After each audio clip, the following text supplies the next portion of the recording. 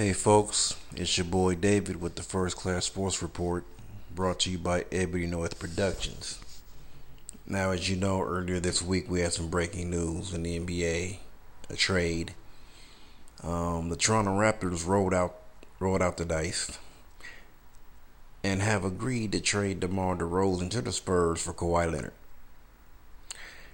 and his expiring contract. Now, Toronto threw in another player and a protected top 20 pick for next year, or 2 second-round picks in 2020. Now, this is a big gamble for the Raptors, as you know, who are hoping that this isn't a one-year rental. But talk about taking a chance. Wow. I understand the move if Toronto is that confident they can get Kawhi to sign beyond next season, but it may have been more of a case of wanting to get rid of DeMar DeRozan. He was supposed to be their Kobe Bryant, leading him to title contention over the years, but as of Game 3 against Cleveland last year in the second round, man, he disappeared. He was like non-existent after the first 2 games, so maybe he had worn out his welcome with that because they lost to the Cleveland Cavaliers once again. Now, I don't know if they talked to Kawhi first, asked if he would be willing to sign me on next year. I wasn't there, so I can't really say. I wouldn't think so, but who knows?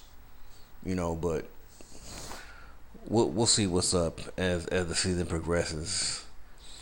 And now, because Kawhi, he's been adamant about being a Laker, just as Paul George had said that he wanted to be a Laker 2 years prior to re-signing with OKC this summer. And now, as far as the Lakers, this could actually be a blessing in disguise for the Lakers. Now, if Kawhi does not re-sign, then we'd be able to add him after this season, the upcoming season, add him for 2019, 2020. And we wouldn't have to give up shit. You feel me? Which is all right by me. You know what I mean? Now, as for the Spurs, they went either way. Because Greg Popovich refused to trade Kawhi Leonard to a Western Conference team, least of all the Lakers.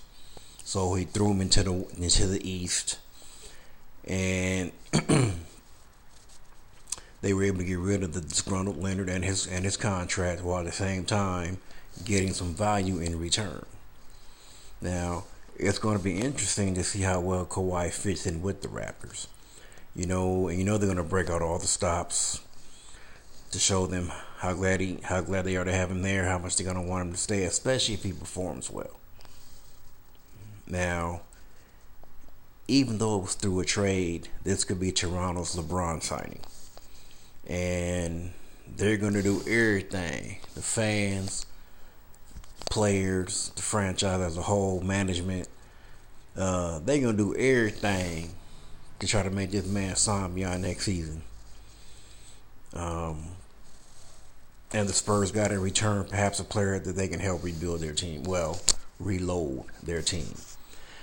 At this moment, it's a good trade for both teams. DeMar DeRozan, actually when he got traded, he was pretty hot. He was mad that he got traded, and who could blame him? Nobody, no starter wants to be traded from his team, but hey, he felt betrayed by the Raptors, but like I've always said, man, like with all the sports, it's all business. Toronto wanted Kawhi Leonard. He might be a damn good fit. with the Raptors, and we'll see. And like I said, they had to give up. They were willing to give up a protected top 20 pick, which if it doesn't pan out means that it would turn into two second round picks in 2020. So both teams did well. The trade works out well for both teams. So I would say the trade was even, considering what each team needed, and they got what they pretty much needed. So I just want to give my opinion on that. I've been gone for a while. I've been busy, but I'm going to get back to my consistency that I had before, so you can get used to my voice again. So as always, I thank you for listening, and I'll holla.